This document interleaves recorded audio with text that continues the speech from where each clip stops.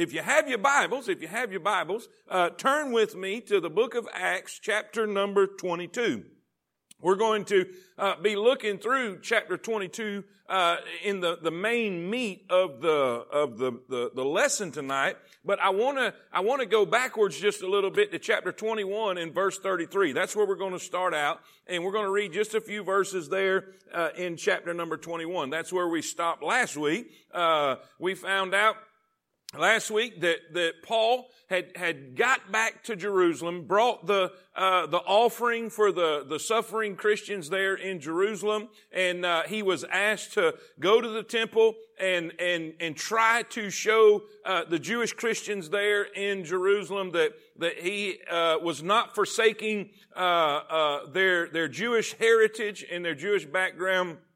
And so here he is in the temple, trying to do what he was asked to do by the leaders there in the Jerusalem church. And somebody from Ephesus saw him, and these were the Judaizers that he's had to fight the whole time on all his missionary journeys, who were trying to blend Christianity and Judaism together, saying that you had to put your faith in Jesus and be a Jew. You had to kind of mix it, and it was mixing law and grace. And Paul was teaching and showing we are saved by grace alone. It's not by keeping the law. It's not by being a Jew. It is by faith in the Lord Jesus Christ alone. And so he was seen there, and they came upon him and attacked him and threw him out of the temple and began to beat on Paul. And that's kind of where we pick up the story here tonight. So let's look in chapter number 21 in verse number 33. All right? 21 verse 33. It says, "Then the chief captain came near and took him." Well, I kind of missed something. I forgot. All right. The captain, the Roman soldiers, saw what was going on from the Antonia fortress, and they came down. They came down to stop the crowd, to stop the mob, and take over what was going on and try to dispel the crowd. And so here they are. They come down to find out what's going on, and they find this crowd beating on the Apostle Paul. So let's get back to verse 33.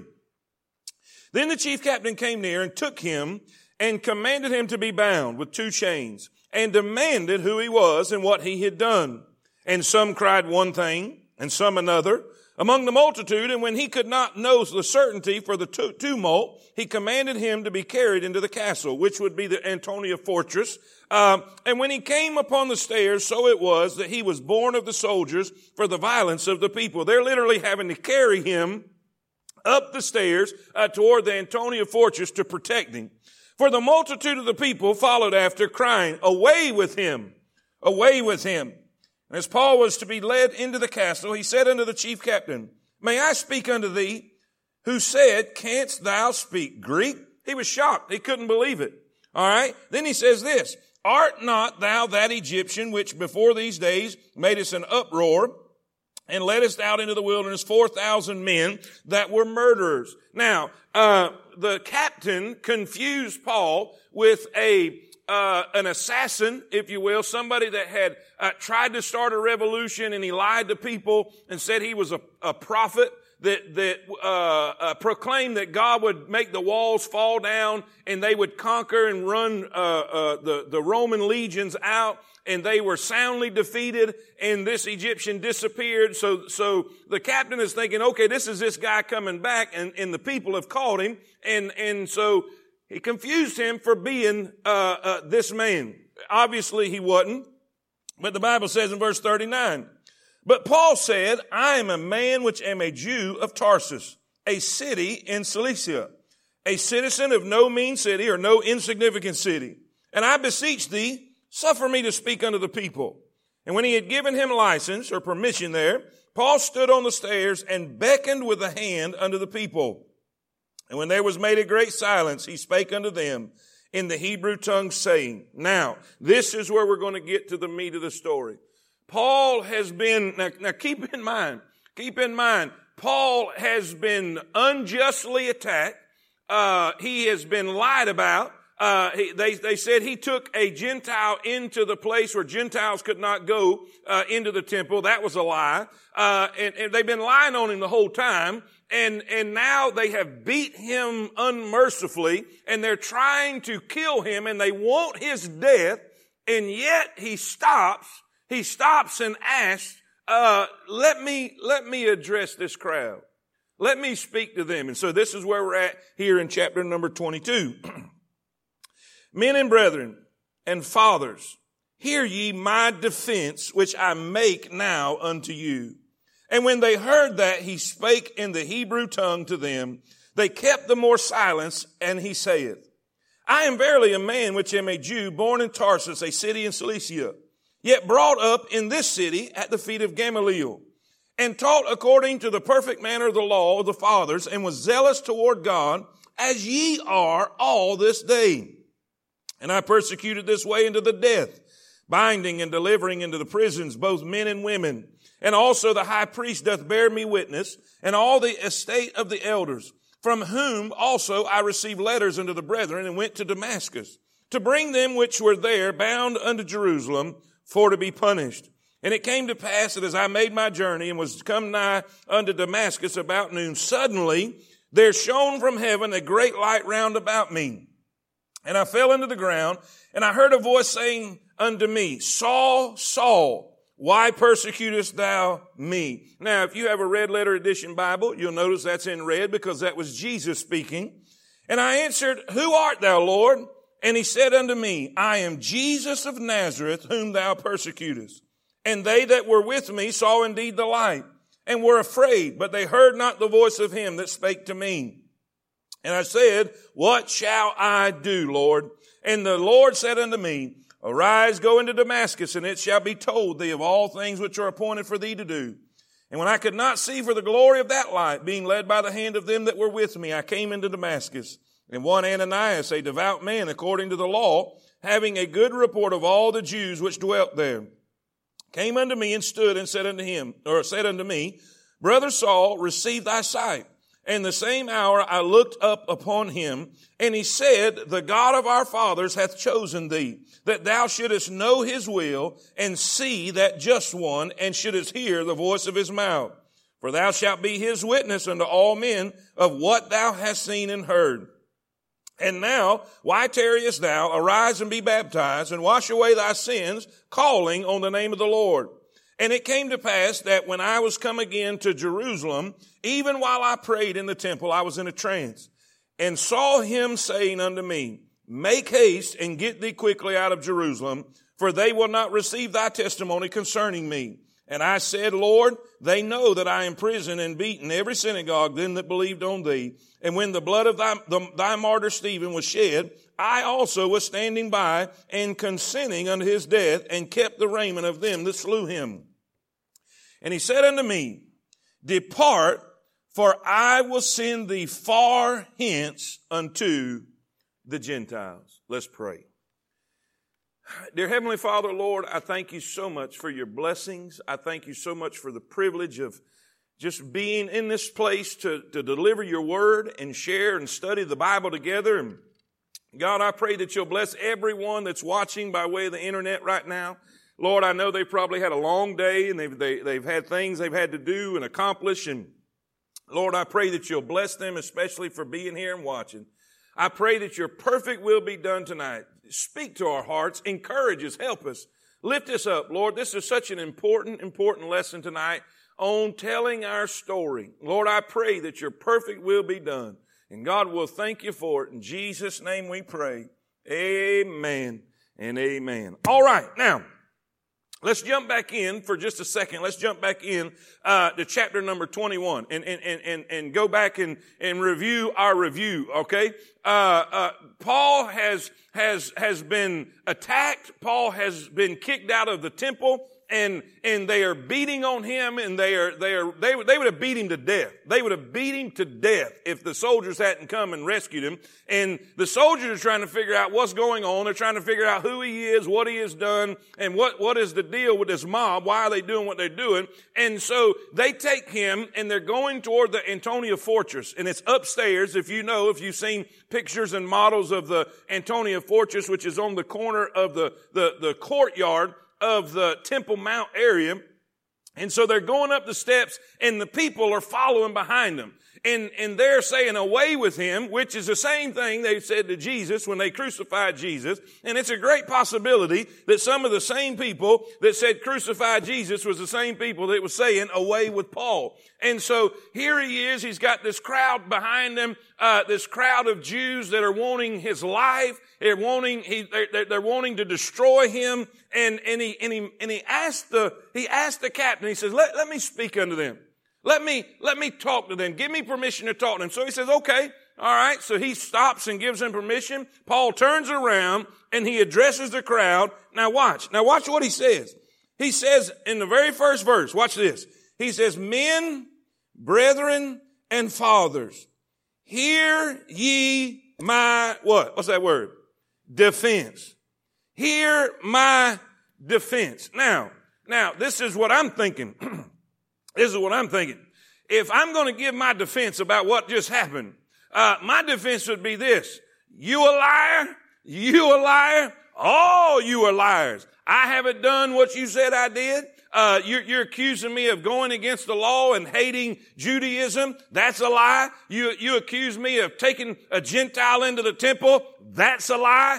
Everything y'all are doing is a lie. You have beaten me unjustly. You have beaten me without cause. And are y'all with me? That would be my defense. I'd be just wide open and I'm going to But that's not what he did. I mean, that's not even remotely close to what he did. What did he do? What did he do? He began to share the gospel with him. Really, he shared his story. Now, I titled the lesson tonight, This is My Story. This is my story. And man, this is so important. Ladies and gentlemen, this is so important. I'll tell you how important this is. In Bondo Church this week, Monday night, Bondo Church, we really got back to the importance of a story. We studied the demoniac of Gadara Monday night. And at the end of the chapter that we were reading, at the end of the verses that we had planned to read and study, the demoniac who was healed and delivered of all those demons, and here he is so thankful to Jesus, and he is so loving Jesus and appreciative of what Jesus done. He just wants to be where Jesus is, and Jesus has to get on the boat and leave, and he goes to get on the boat with Jesus, and Jesus said, hold up. He said, this is what I need you to do.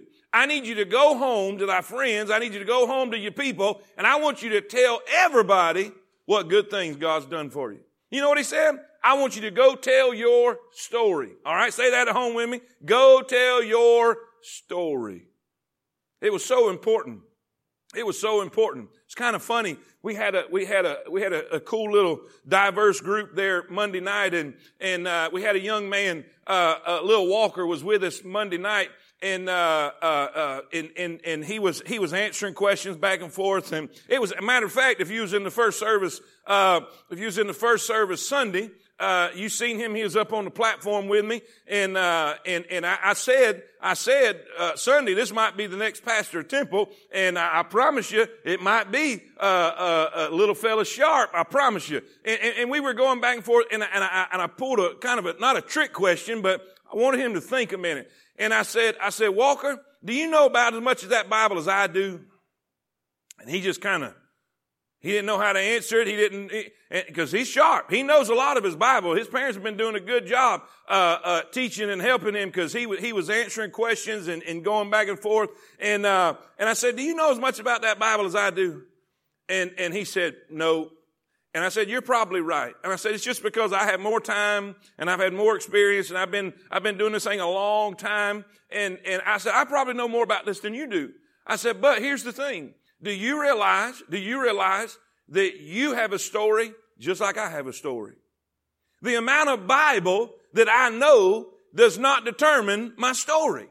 And we use the demoniac as an illustration.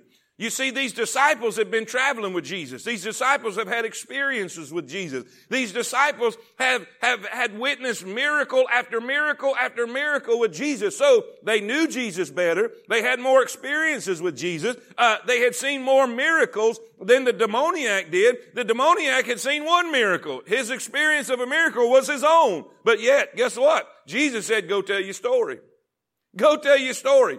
Even though they hadn't spent as much time with Jesus, even though he hadn't had as many experiences with Jesus, even though he hadn't seen as many miracles as with Jesus that the disciples had, he still had a story. And ladies and gentlemen, if you're watching me right now and you are saved, you are born again, you have a story. You don't have to have a dramatic story. You don't have to, me and my dad's story is totally different. My dad was a hellion, a heathen, bad guy, and God saved him and he went from darkness unto light. I mean, it was just an unbelievable dramatic change from one to the other. But guess what? I went to church my whole life. I didn't go from, I was still lost and in darkness, but I was a good kid.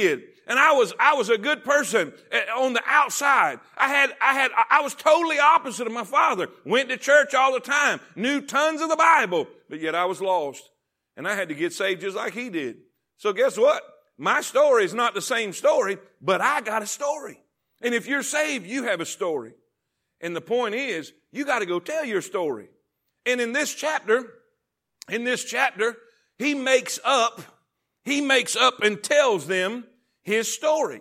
And the key to this is just like what we do in DMD, is we tell our story by basically three things. One is, what was your life like before Christ? And we're going to see that. We're going to see that in this chapter. He tells what his life was like before Christ. He tells how he came to Christ. He tells how he came to Christ. And that's in this story. That'll be point number 2. And then he tells what his life was like after Christ. That's it. It's as simple as that. It's as simple as, what was my life like before Christ? How did I come to Christ? And what is my life like after Christ? That was Paul's story. And that's what we're going to look at tonight. I want you to know you have a story. Your life, you know what your life was like before Christ. You know how you come to Christ. Some people come to Christ in a revival meeting. Some people came to Christ during a regular church service. Some people came to Christ in their living room or in their bedroom or in a hotel room with a Gideon Bible. Many people come to Christ. Some people come to Christ in a jail cell. It doesn't matter how you come to Christ. The main thing is you come to Christ. And so you know how you came to Christ. And you know what your life has been like after Christ. Well, all those put together constitutes your story. Now, what does God expect you to do with your story? Go tell your story. The demoniac wanted to go with Jesus. He said, nope, I want you to go share your story. Go share your story. You know what Paul did? He said, let me give my defense. Let me give my defense. I'm sure that the captain and even all the people didn't expect him to say what he was fixing to say. I imagine they expected him to defend his life and defend the accusations against him and to stand up for. That's what they expected, but they didn't expect what they got, because he didn't do any of that. And I'm going to emphasize that at the end of this deal. I'm about to run out of time because I haven't even got to the outline yet. But anyway, I want to emphasize that at the end of this deal. And another long-winded time, Cesar, another long-winded time. At the end of this deal, I want to give you like 4 things that boom, boom, boom, boom, boom, just real quick, that Paul did that probably we wouldn't if we was in his same situation, right? So now, here's what I want you to write down. Number 1, if you're taking notes, write this down. This is really important, and it kind of goes, this is not the point, but it kind of goes with Paul's life before his life with Christ. So write this down. We see his early conduct. Write that down, all right? His early conduct. Paul begins to tell them. Paul begins to tell them in verses 1 through 5, he said, this is what I used to be. And this is the way I was. Verse 1. Men, brethren, and fathers, hear ye my defense, which I make now unto you. And when they heard that he spake in the Hebrew tongue to them, they kept the more silence. And he saith, he says, look, guys, I'm a man verily, which am a Jew. Born, now keep in mind, let me go back. I don't mean to keep running these little rabbits, but keep in mind that the whole point of this mob and all the accusations is basically they believe that Paul was attacking Jews and Judaism. In other words, he was being anti-Semitic. He was against the Jews' religion, the Jews' background, the Jews' heritage. He was attacking Moses. They said he attacked the temple. He attacked the law. And so Paul is sharing with them, look, I am a Jew. I am a Jew. Now watch what he says. Verse 3. I am verily a man which am a Jew born in Tarsus, a city in Cilicia, yet brought up in the city at the feet of Gamaliel, and taught according to the perfect manner of the law of the fathers, and was zealous toward God as ye all are this day. You know what he's saying there? I'm no different than you.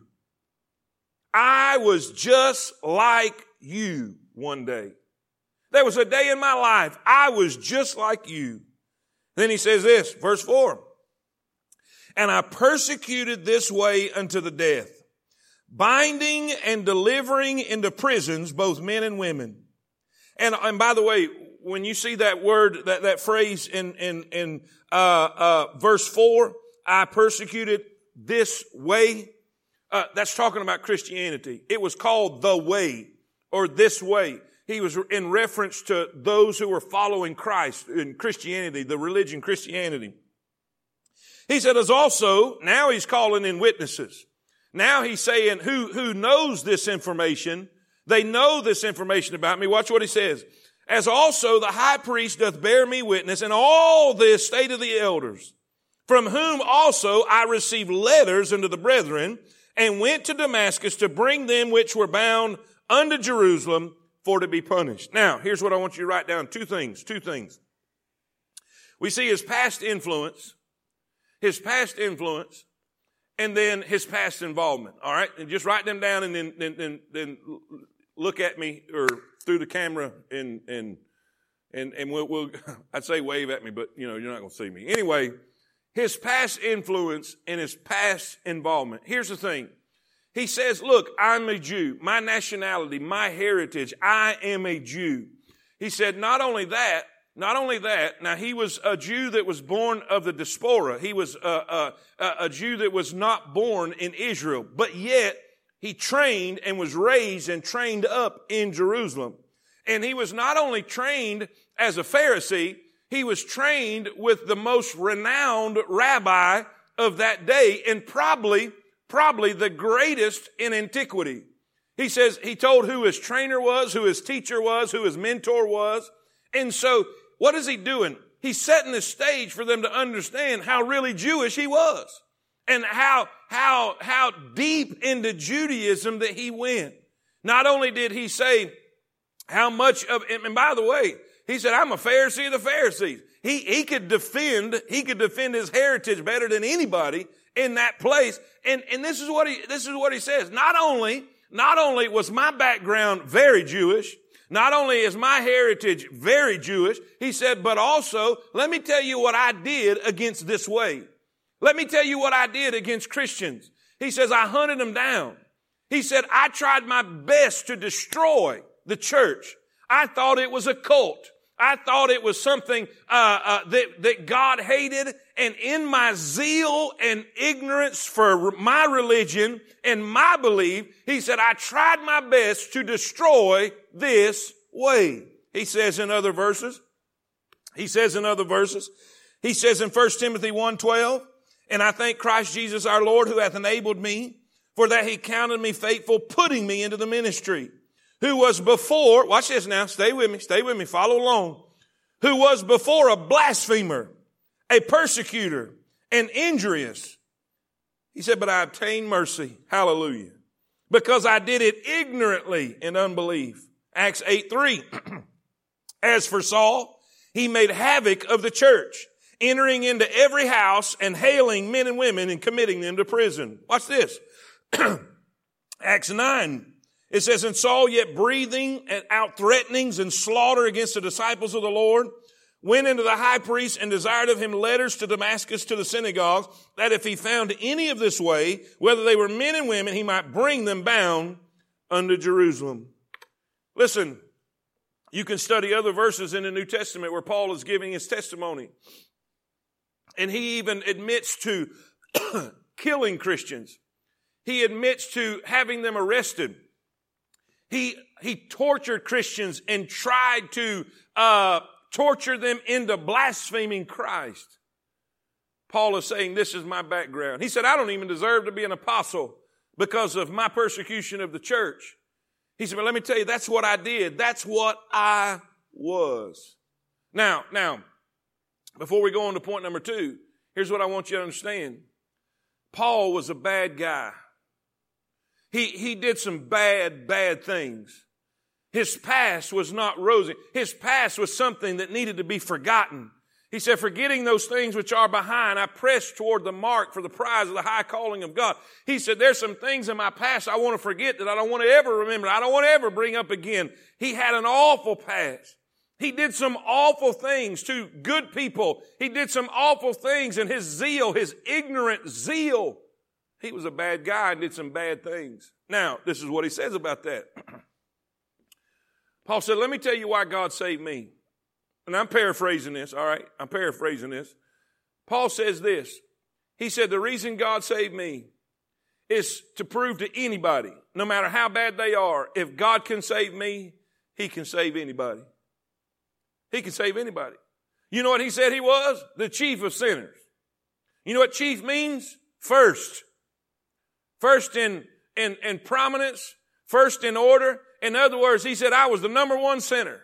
I was the worst sinner. I did all of these things. He said, I was the least of the saints. I was the chief of sinners. He said this. He said, the only reason God saved me is to show mercy on my life and use me as an example, because if God could save me, he could save anybody. Now, before we go to point number 2, what's your background?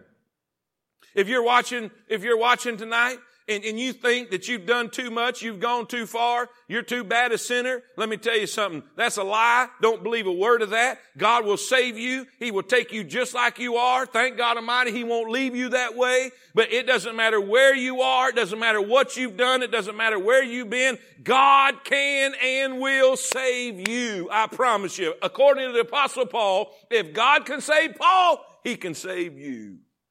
He said, look at my past conduct. He said, let me tell you something. I was very Jewish. I was very religious.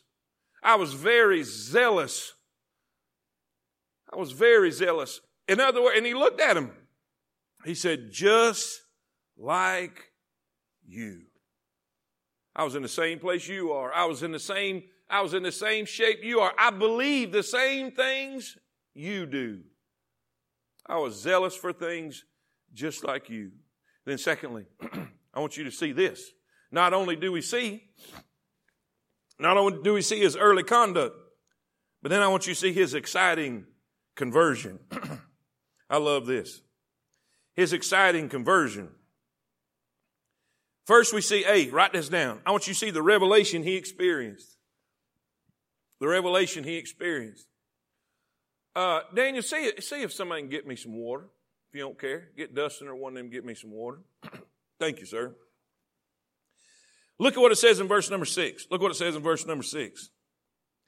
And it came to pass that as I made my journey and was come nigh unto Damascus about noon, suddenly there shone round from heaven a great light round about me. And I fell unto the ground and heard a voice saying unto me, Saul, Saul, why persecutest thou me? Now remember, what do we say? If it's in red, that means Jesus is talking. So what happened? He has an experience with Jesus. And he said, I answered, who art thou, Lord? And he said unto me, I am Jesus of Nazareth, whom thou persecutest. All right? Here's what I want you to write down. Well, I think it's already there. We see first, there was three things I see here revealed. First, there was a Savior revealed. A Savior revealed. Who art thou? I like how he does that. Who art thou, Lord? You know, he answers his own question. Who art thou, Lord? Now, thank you, sir. All right, you the man. Pardon me. All right. Sorry about that. Who art thou, Lord? He says, I am Jesus. I am Jesus. Now, what's the point of this? What does this world need? They need an experience with Jesus. What does a religious man but a bad guy need? They need to meet Jesus. And so we have a Savior revealed. But then we have, watch this now, watch this, this is important. We have a sinner revealed. We have a sinner revealed. Now here's the important point on this deal. Paul thought he was doing good. Paul thought he was doing right. Paul thought he was pleasing God by the life he was living and by the actions he was taking. He was going to destroy this thing that comes against the law. He said, I'm going to destroy this way. I'm going to destroy the church. But what did he find out? He found out he was a sinner. Say, where do you get that? He said, I am Jesus whom thou persecutest. And at that point, he knew, He knew he had been wrong. He knew he was on the wrong side of this deal. At that point, he recognized his condition. He recognized his guilt. And here's the thing, ladies and gentlemen. You'll never be saved. You'll never become a saint till you first become a sinner.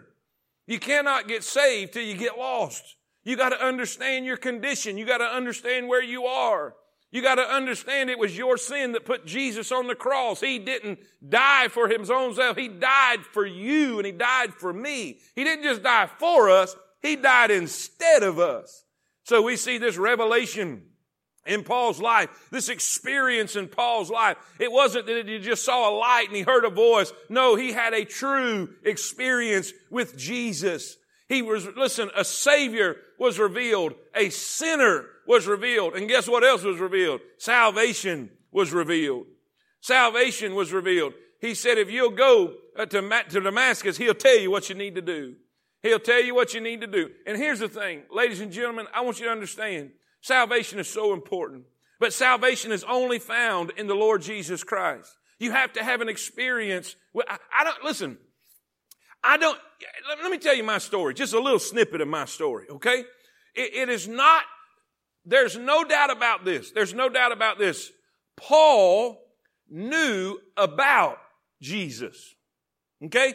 There's no doubt Paul knew about Jesus. He knew some information concerning Jesus, but he didn't know Jesus. He didn't have a personal relationship with him. He didn't have a personal experience with him. And you know, in my life, I knew all about Jesus. I could tell you a bunch of verses about him. I had to have them memorized. But when I was in elementary school, I was in private school, and I had to memorize verse after verse after verse after verse. I went to Sunday school every week, and I was in church on Sunday morning, Sunday night, Sunday school, Wednesday night. And man, I heard tons of preaching and tons of Sunday school lessons and memorizing tons of verses. I could tell you a lot about Jesus, but I never had an experience with Jesus. You can know about Jesus and not know Jesus. You can know about somebody and not personally meet them. I gave this illustration several weeks ago, maybe months ago now, where I invited people in the congregation and said, maybe you've been coming and you've never met me. You've never met me. I did it in every service, and I picked somebody out. And so I went back to where they were sitting, and I said, you've never met me before, but you've been coming, so you know about me. Well, hello. Now you get to know me. And I want to ask you this. Do you know about Jesus, or do you know Jesus? You see, Paul knew about Jesus, but in this moment and in this instance, he met Jesus. He had a personal experience with Jesus. Being religious is not going to get you to heaven. Knowing some of the Bible is not going to get you to heaven. Knowing about Jesus is not going to get you to heaven. It's not until you have a relationship and a personal experience with Jesus. That's the only time a man could be saved, is they have to have a personal relationship and a personal experience with Jesus. So in this revelation that he experienced, there was 3 things revealed to him. He was revealed a Savior. He said, I am Jesus.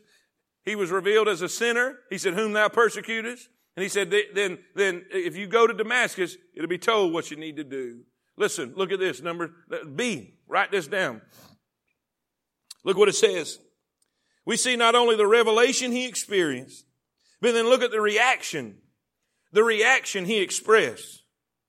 And I'll tell you this, if you meet Jesus, if you truly get saved, I truly believe this. If you are a born again believer, this is going to be your reaction too. Watch what he says. Watch what he says in verse number 10. Verse number 10. He says, and I said, and this is Paul, and I said, what's the next 4 words? What shall I do? You know what they said? You know what they said on the day of Pentecost when Peter was preaching? And boy, Peter revealed the Savior. He revealed salvation. He revealed, listen, that they were sinners. All of this was wrapped up in that sermon. Now look what they said in Acts 2:37. Now when they heard this, they were pricked in their heart and said unto Peter and to the rest of the apostles, men and brethren, what shall we do? You know what I believe? I believe somebody that comes under deep Holy Ghost conviction and they realize they're a sinner and they meet a loving Savior. They want to be obedient to that Savior. They want to know, what do I need to do? What do you want from me? What do you want my life to be? What do you want my actions to be? What do you want me to do? Are you submitted to Christ? He said, if you love me, you'll keep my commandments. Do you have a hard time obeying Christ? Do you have a hard time obeying the Bible? Do you have a hard time submitting to the Word? Do you have a hard time being committed to Christ and spiritual things? You might want to check up.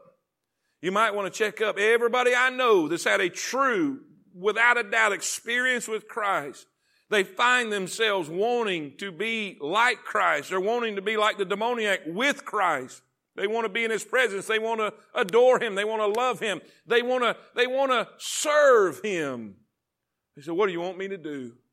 Paul's experience led to submission. Paul's experience led him to a place of submission and a desire to serve. And boy, did he ever serve and was obedient unto Christ. Now, let's go to number 3. Because I got to leave time for our 4 other points at the end. And now I'm going to go quickly with them, all right? So number 3. Let's rehearse. Let's rehearse. His early conduct, right? His early conduct. What will we call that? Life before Christ. Okay? Say that with me at home. Life before Christ. Everybody has a BC, right? Everybody has a before Christ. Everybody does. I don't care who they are. I don't care who they are. Everybody has a before Christ life. And Paul described his here in these first few verses. So we see his early conduct. That's his life before Christ. Then we see his exciting conversion. If you're saved, you've had an experience with Christ. Now, he may not have come to you in person. There ain't no may about it. I know he didn't. He comes to you with the Holy Spirit because this is a different situation.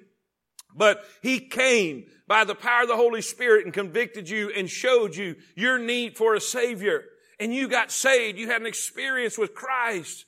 Listen, that is how you came to Jesus. What's he doing right here? He's showing this crowd and telling this crowd how he came to know Christ. All right, let's move to number 3. Not only do we see his early conduct, his exciting conversion, but I want you to see his employed commission. His employed commission. This is his life after coming to Christ. His life after coming to Christ. Now, why is this important? Why is this important? This is critical because we're going to see what the man says who came to help him and what Jesus said to him. Okay, they're telling him what his future is going to be. Okay, they're telling him what God's plan for his life is. All right, now let's look. Let's look in verse 17. Look in verse 17. He says, and it came to pass that when I was come again to Jerusalem, even while I prayed in the temple, I was in a trance. No, but back up. That's too far. Verse 10. Let's go back to verse 10. And I said, what shall I do? And the Lord said unto me, arise and go into Damascus, and there it shall be told thee of all things which are appointed for thee to do. And when I could not see for the glory of that light, being led by the hand of them that were with me, I came into Damascus, and one Ananias, a devout man according to the law, having a good report of all the Jews which dwelt there. Now see, he's showing how Jewish Ananias was. He says, he came unto me and stood and said unto me, brother Saul, receive thy sight. And the same hour I looked up upon him. And he said, the God of our fathers hath chosen thee, that thou shouldest know his will and see that just one, and shouldest hear the voice of his mouth. Now watch this now. Here's his commission. Verse 15. For thou shalt be his witness unto all men. Say that. All men, meaning Jew and Gentile. All right? Jew and Gentile. Thou shalt be a witness unto all men of what thou hast seen and heard. In other words, Paul has a job. Paul has a calling. Okay? So, it is channeled through a saint. God spoke to Paul through a saint of God and helped him say, listen, you're going to be a witness. You're going to be a light into this world to all men, not just Jews, but Gentiles. Look what it says. Skip down to verse number 17 now. And it came to pass that when I was come again to Jerusalem, even while I prayed in the temple, I was in a trance and saw him saying unto me, make haste and get thee quickly out of Jerusalem, for they will not receive thy testimony concerning me. And I said, Lord, they know that I imprisoned and beaten in every synagogue them which believed on thee. And when the blood of the martyr Stephen was shed, I also was standing by and consenting unto his death, and kept the raiment of them that slew him. Now watch this here. Now Jesus confirms it. Verse 21. And he said unto me, depart, for I will send thee far hence unto the Gentiles. What is that? It's confirmed.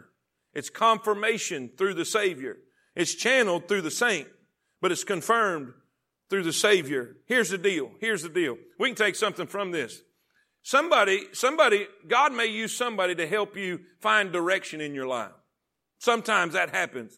But always know this. Don't just depend on what somebody else says about your direction or your choices or your decisions. Make sure it's confirmed by the Savior. Make sure it's confirmed by the Savior. And the one way you can do that is to make sure it's confirmed by the Scriptures. If somebody says, I believe that God wants you to do such and such, and it's not confirmed by the Scriptures, it's not confirmed by the Scriptures, then you can just chalk it up. It's not God whatsoever. It's not God whatsoever. The final authority is God's Spirit and God's Scriptures. If you feel like you're being led to do something that you can't back up with the Bible, or if you feel like you're being led to do something that's strictly forbidden by the Bible, it's not of God. It's not of God. Now, let's get back. We see his life before Christ, his experience with Christ. He's come to Christ. Now watch this now. It's so important. This is really important. Now, when you come to Christ, you need to understand something. You don't just get a ticket to heaven. Let that simmer a minute. When you come to Christ, you don't just get a ticket to heaven. You don't just get an escape from hell. You get a job on this earth. You now have a calling. You now have a commission. You now have a responsibility. Now, what is he saying? He said, since I have met Jesus, he has sent me. He has called me. He has commissioned me. He has counted me faithful, putting me into the ministry. He says what I'm doing and where I go and what I say, it's all based on the calling on my life. The reason I went to Ephesus, the reason I went to Macedonia, the reason I went to all of these places is because God has called me to reach the Gentiles. I'm doing what God's called me to do. Now, Now he kind of flips the script on them and saying, listen, if you got a problem with what I'm doing, you're going to have to take it up with God because I have a calling on my life. Now let's apply this. Let's apply this to us. Guess what? You have a before Christ. You have a past. But thank God it's in the past. Your past doesn't determine your future. Everybody's got a past. Everybody's got mistakes. Paul said, there's things in my past I don't want to ever remember again. I want to forget those things which are behind. He's got a past, but he had an experience with God. He came to Christ. He had a life before Christ, just like you. If you're saved, you've come to Christ, you've had an experience with Christ, you're born again, you're saved, you have a personal relationship with Jesus, you're walking with Jesus. And if you're truly saved, you have a desire to obey Jesus. You'll say like Paul did, what do I do? What do you want me to do? You have a heart of submission to submit to the direction of the Lord, to the will of the Lord for your life. And then you'll find out, guess what? You got a calling. Oh, I just think preachers and missionaries are called. Oh, contrary. No, that's not the way it goes. We are all called. Now, you may not be called to go to Germany. You may not be called to go to Africa. You may not be called to go to, overseas, but you may be called to go to Oregon. You may be called to go to Holly Pond. You may be called to go to Walmart. And do what? Share your story. Share your story. What's Paul doing? They're wanting to kill him. They about beat him half to death, and he's rescued. And you know what he does? He just turns around, stands on the steps, and he basically says, let me tell you my story. What's he doing? He's witnessing. He's witnessing. Do you hear what I'm telling you? He is witnessing after just being beat to death by a bunch of lying individuals. Clean that up. You know what I'm saying? Individuals. Now watch.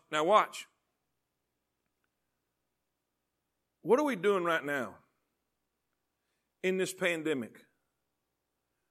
Are we wasting it by whining on Facebook? Are we wasting it? And I had to really get corrected on this deal. Because I've had a bad attitude. I ain't going to lie. I've had a bad attitude about it. Brother Josh, he really helped me. He really did. He don't even know it, but he really helped me. Because I've had a bad attitude about this whole deal. And I'm still working on my attitude. But are we taking advantage of this, sharing our faith? People are scared. Are we sharing hope? Are we sharing the reason? What does the Bible tell us to do? He said, be ready always to give an answer to any man that asks you a reason of the hope that is in you. Are we using this as an opportunity, like Paul used this as an opportunity? He turned around and shared his story. So I'm not a missionary. Yeah, you are. It may not be to Ireland, but it may be to work and to school. To share your story. Nowhere does it say the demoniac was a missionary, but it was said that as soon as he was delivered by Jesus, Jesus expected him to go share his story. What's Paul doing right here? He's sharing a story. He's sharing a story. When's the last time you shared your story? When's the last time you told people how good God has been to you? When's the last time you told people how you came to Christ? Let me give you 4 things real quick. 4 things real quick. What can we take from this? Actually, 5 things. 5 things. What conclusion do we take from this story? Number 1, Paul accepted his situation as ordained by God. Write that down.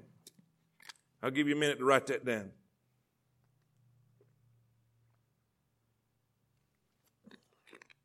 Paul accepted his situation as ordained by God. Now, how can we apply this? Ladies and gentlemen, do you realize none of this stuff took God by surprise? Do you know that God knew I was going to be preaching on the internet for a while and this sickness was going to take place? This is not taking God by surprise. Your problems at home, your issues in your life before this pandemic, the issues that we struggle with, it may not be just this pandemic. It may be tragedies that's happened. It may be problems that has arisen. It may be financial issues. It may be marital issues, whatever it might be. Listen, Paul accepted his situation as ordained by God, that God's got a plan for this.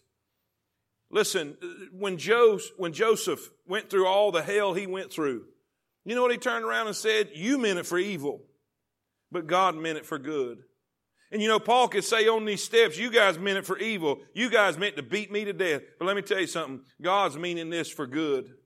Paul's going to end up in Rome preaching the gospel to high authority people. Do you see your situation right now as ordained by God?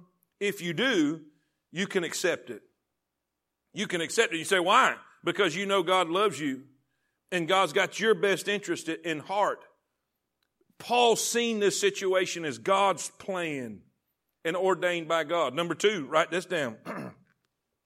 Not only did Paul accept this situation as ordained by God, but number 2, Paul used Paul used his circumstances as an opportunity.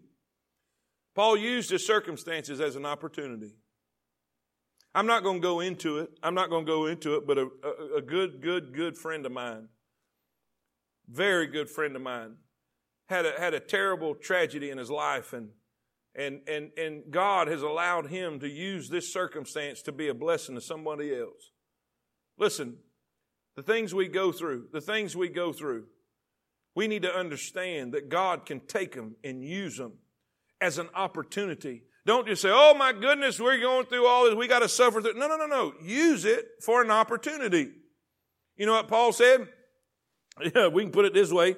He said, I may not can go to Ephesus, but now I'm in the jail ministry. Literally. You know what he did when they chained him up? He just started preaching in his chains. He started preaching in the jail. Started seeing soldiers saved. Started seeing prisoners saved. Listen, he took advantage of the situation and used it for an opportunity. Here he is. He's just gotten beat half to death. He's going up the steps to be rescued by the soldiers, and he uses an opportunity to tell his story. Wow. We need to all do that. Number three. Now, Paul was conciliatory to his persecutors. He wasn't accusatory. He was trying to make peace. Watch what let's go back. Let me review something. Look at verse 1. 22 verse 1. Men and brethren and fathers. He calls them brethren. He says, you're my countrymen. I'd have called them all kinds of things, but it wouldn't have been that. But what was Paul doing? Look what he said. Look what he says in verse 3. Look at the end of verse 3. He says this. He says, I was zealous toward God as ye all are this day. He said, look, I was just like you.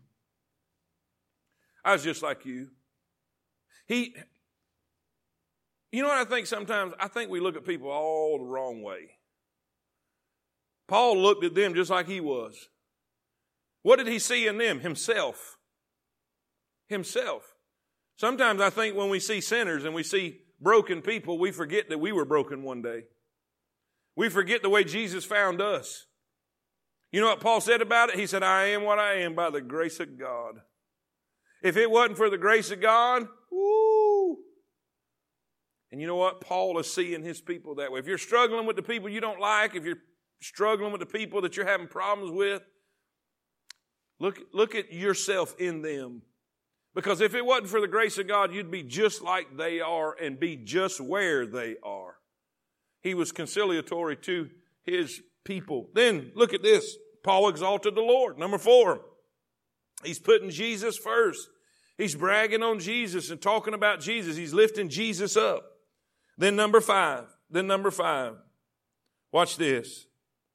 Paul maintained a proper attitude of selfless love.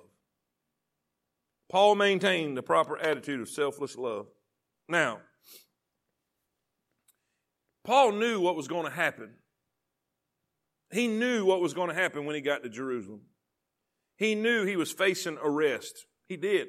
He knew he was going to jail. He knew chains were waiting. Why? Because we know God told him.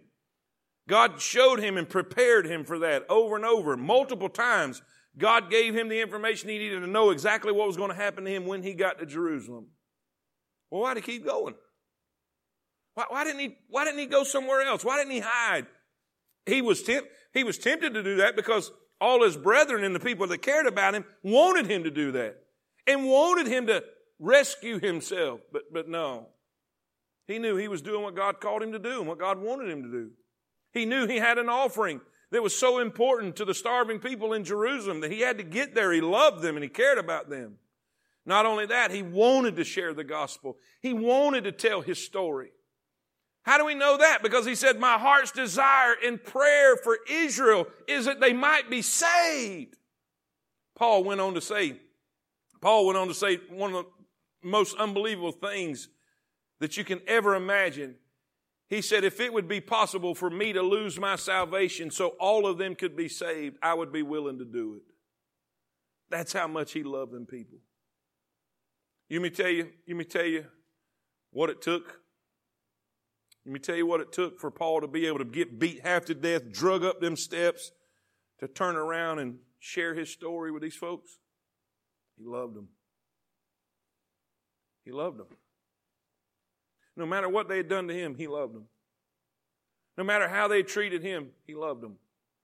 No matter how they lied about him and abused him, he loved them. You know what it's going to take for us to share our story? Yep. We got to love people. You know why we don't share our story? We don't love people. That's the bottom line. Well, how do you know that? Really? Are you going to let somebody you love just die and go to hell without trying? You see, this is a kind of love we can't manufacture. What do you mean? This is the kind of love you just can't make up. This is the kind of supernatural love that we need to have, and it can only come from Jesus. We need to love people like Jesus loved them. We need to love people like God loves them. So how do we do that? Let's ask Him for it. So God, help us to love people like you did. Help us to see people like you do. Paul did that. He said, man, I was just like you. Paul didn't see him as antagonistic. Paul didn't see him as his enemy. Paul seen it as people ignorant and people that were just blind. Because Paul said he did it ignorantly in unbelief. He didn't see them as his enemy. He didn't see them like it would be so natural to see them. He saw them as Jesus did, as sheep having no shepherd. Scattered. Listen, let's love people. Man, I'm telling you, Brandy came home the other day and she was just all tore up. She just left Walmart. She's going down the aisle in Walmart and she heard a commotion in one of the aisles beside her. And there was two ladies in there just throwing the F-bomb back and forth, screaming and hollering at each other. One had gone down the wrong way in the aisle and the other didn't like it. And here we just... Listen, people. We need to love each other. We need to love each other. This is happening more and more and more and more. You say, why is this happening? Is it because we've been all quarantined and all that? Well, I don't think so. I don't think that's the purpose because or the cause, because here in Coleman, everybody's been going out the whole time anyway. I mean, I ain't seen a time when it hadn't been packed everywhere, so that can't be the reason. I'll tell you why it's happening. Because the Bible says in the last days, perilous times shall come. In the last days, there's going to be a great falling away. In the last days, it's going to get darker and darker and darker and darker.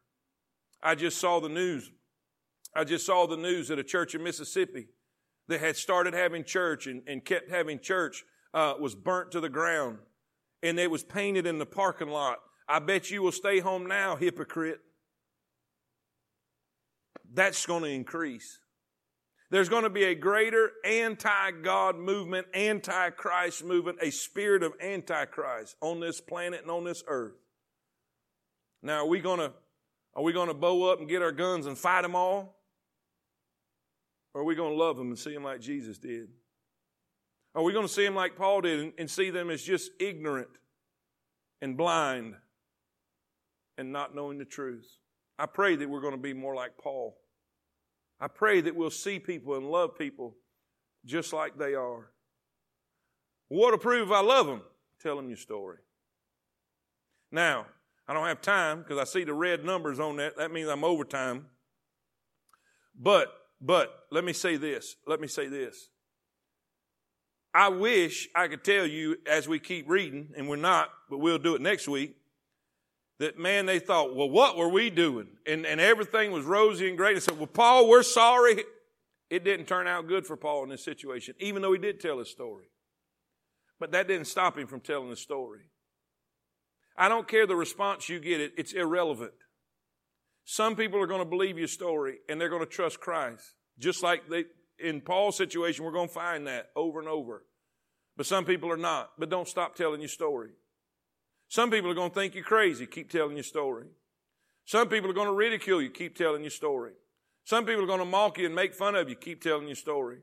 Because somebody's going to believe and they're going to escape hell. Somebody's going to believe and it's going to change their life forever. Somebody's going to believe and it's going to change the destiny of their whole family. Keep telling your story. Keep telling your story. My I will this week from Bondo Church was, I will share my story. I've got little story tracts that we give out, and you need to get one. You need to get some that's got your story on it. Let's go out into this world because they're hurting and they're looking and they're searching for hope. Are they going to find it in your story? I hope so.